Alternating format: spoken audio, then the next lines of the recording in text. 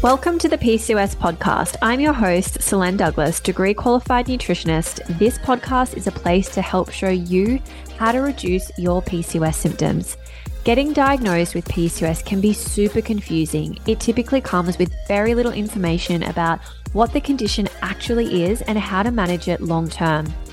In this podcast, we cover the keys to understanding what PCOS is, the best approaches to improving your PCOS, and of course, how to reduce your PCOS symptoms through non-medication based approaches. If you've been recently diagnosed with PCOS or you've had PCOS for a long time and you're wondering, what the heck do I do now? And what do I need to do to reduce my symptoms? This podcast exists to show you exactly that.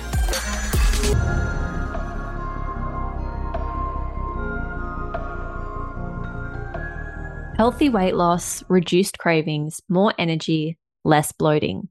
If these are all symptom changes that you would love to experience with your PCOS, here is your invite to join the PCOS Glow Up. One of our most recent clients said exactly this. I've been dieting for months without being able to lose weight. After 1 week of the PCOS Glow Up, I finally lost a kilo. Seeing that I've been able to shift stubborn weight in merely 4 to 5 days was insane. For a relatively small investment in your health, committing to just 3 weeks of following the PCOS Glow Up meal plans has the potential to change your life for the better. All you need to do is head to selendouglas.com/PCOS-glow-up or head to the links in the show notes to learn more and join us today. If you have PCOS and you are planning for a baby in the next 12 months, here are 5 things that you want to consider. So this is the process, I suppose, and the different things that I consider when I am working with clients inside the PCOS pathway. So number 1 with PCOS and PCOS, whether or not you're planning for a baby, but of course this is very specific to being able to conceive naturally, is, are you ovulating or not? And I know that sounds really basic, but if you're not, then that is where we need to start and focus. We might include, of course, some of the other things that I'm going to talk about in this episode at the same time, but that 100% needs to be the focus because that is a roadblock for being able to conceive. So even if you have a period and even if it is regular, that doesn't mean you are ovulating. So you want to check if you are unsure. And the way that you can do this very accurately is to do some basal body temperature tracking. I have a previous episode on this. I also have tips on my Instagram. So go and have a look there if you're unsure how to do that. I'm not going to talk through that in this episode, but you want to identify if you are ovulating. If you are ovulating and you are sure of that, then great. The next thing that you can look at doing is actually checking your progesterone levels as well to ensure that you have adequate or hopefully more than adequate progesterone levels 7 days after ovulation. So if you aren't ovulating, then this is the thing that you focus on. And then, of course, you would want to do some testing to find out why and what is the roadblock there hormonally or nutrient-wise that is preventing ovulation from occurring. So what we do inside the PCOS pathway is basically put our little detective hat on and set to work working out why. Usually there will be some answers in testing that will help us to identify the reason why, and then we can get to work on correcting that particular thing. Then the other thing to consider is optimizing for egg and sperm quality. Now, I want to mention sperm quality because I think what I have seen is a real trend nowadays there is more of a focus on men's fertility. It is becoming more highlighted that it is definitely something that is almost becoming an endangered species when we look at the declining rates of sperm quality and count. It is quite frightening. But what I have seen is that when my female clients have a known condition such as PCOS, there is less of a regard given to investigating the male fertility side of things. And this is a bit of a problem, I think, because just because you have PCOS doesn't necessarily mean that if there is a problem, or if there is something to improve with trying to conceive before that is able to happen, it doesn't necessarily mean that the roadblock is you. It could be that it's actually the male partner side of things that needs some work.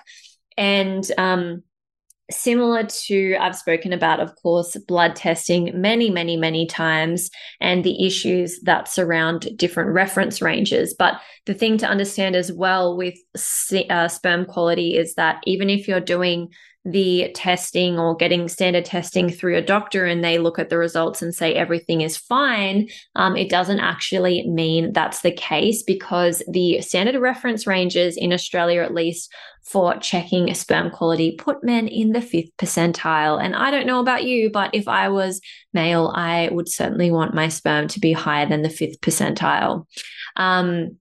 So we want to be looking at better than average reference ranges, because that is going to give you the best chance at trying to conceive. I'll give you a good example here. One of the markers this is just off memory, so I'm 95% sure that these numbers are correct, but one of the markers in the assessment of male sperm quality is morphology. So morphology is looking at basically the percentage of sperm that are correctly formed and in the right shape and moving correctly.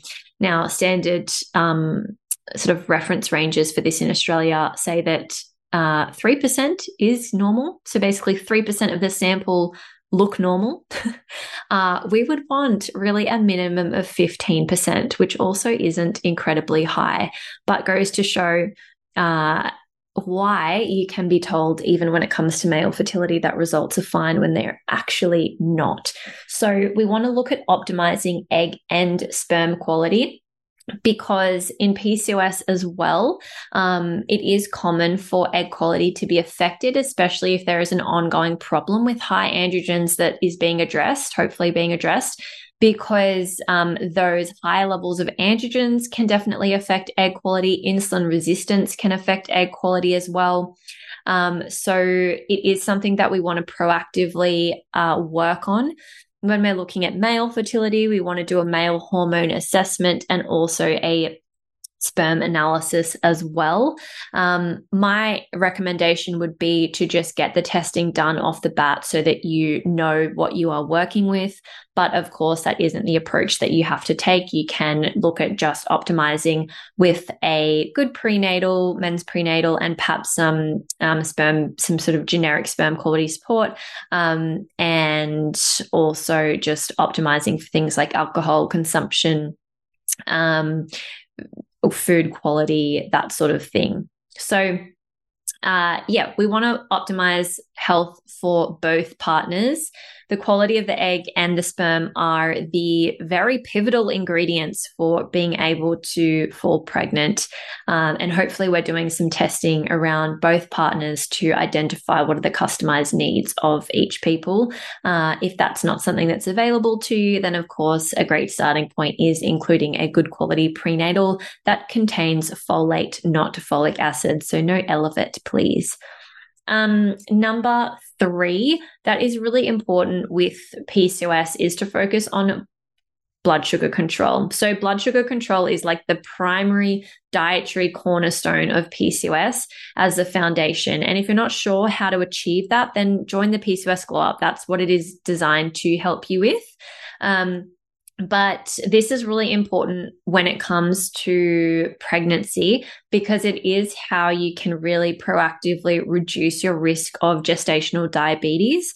If you have issues with insulin and that has been an ongoing issue for you, then there is a higher risk of gestational diabetes. It doesn't mean you will get a diagnosis of gestational diabetes. It just means that there is a higher risk. But there's so much that you can do from a dietary perspective and even supplements to proactively reduce your risk before you fall pregnant and even while you are pregnant as well. Number 4 is to focus on minimizing exposure to chemicals and toxins.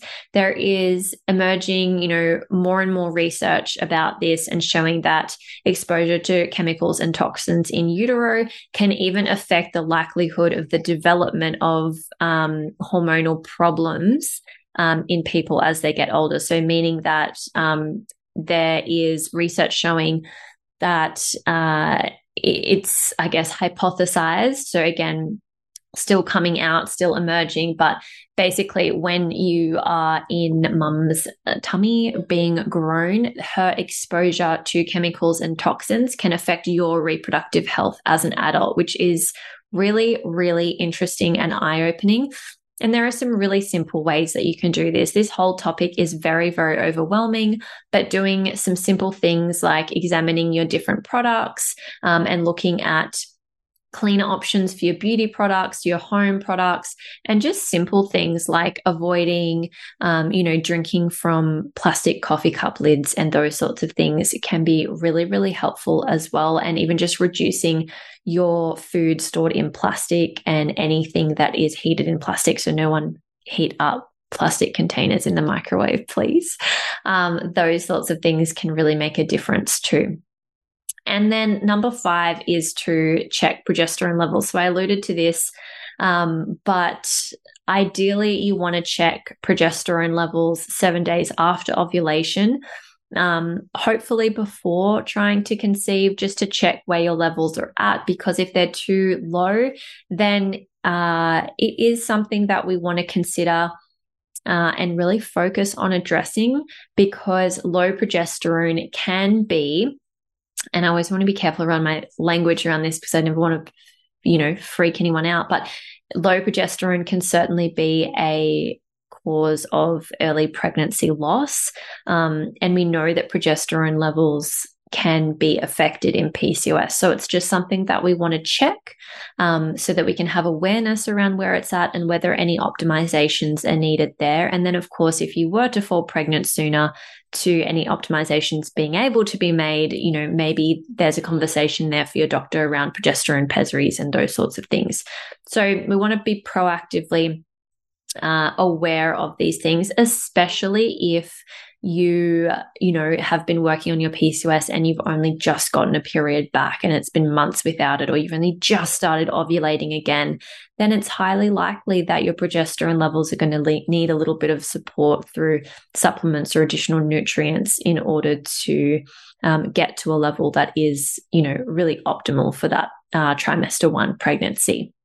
So they are my tips. I hope that helps to give you some guidance around perhaps where to focus next, and also know that, these things don't necessarily happen overnight. Like even if you implement a strategy to focus on improving egg and sperm quality, well, it's going to take at least 3 months to really have that effect, because both the development of the egg and of sperm take approximately 3 months.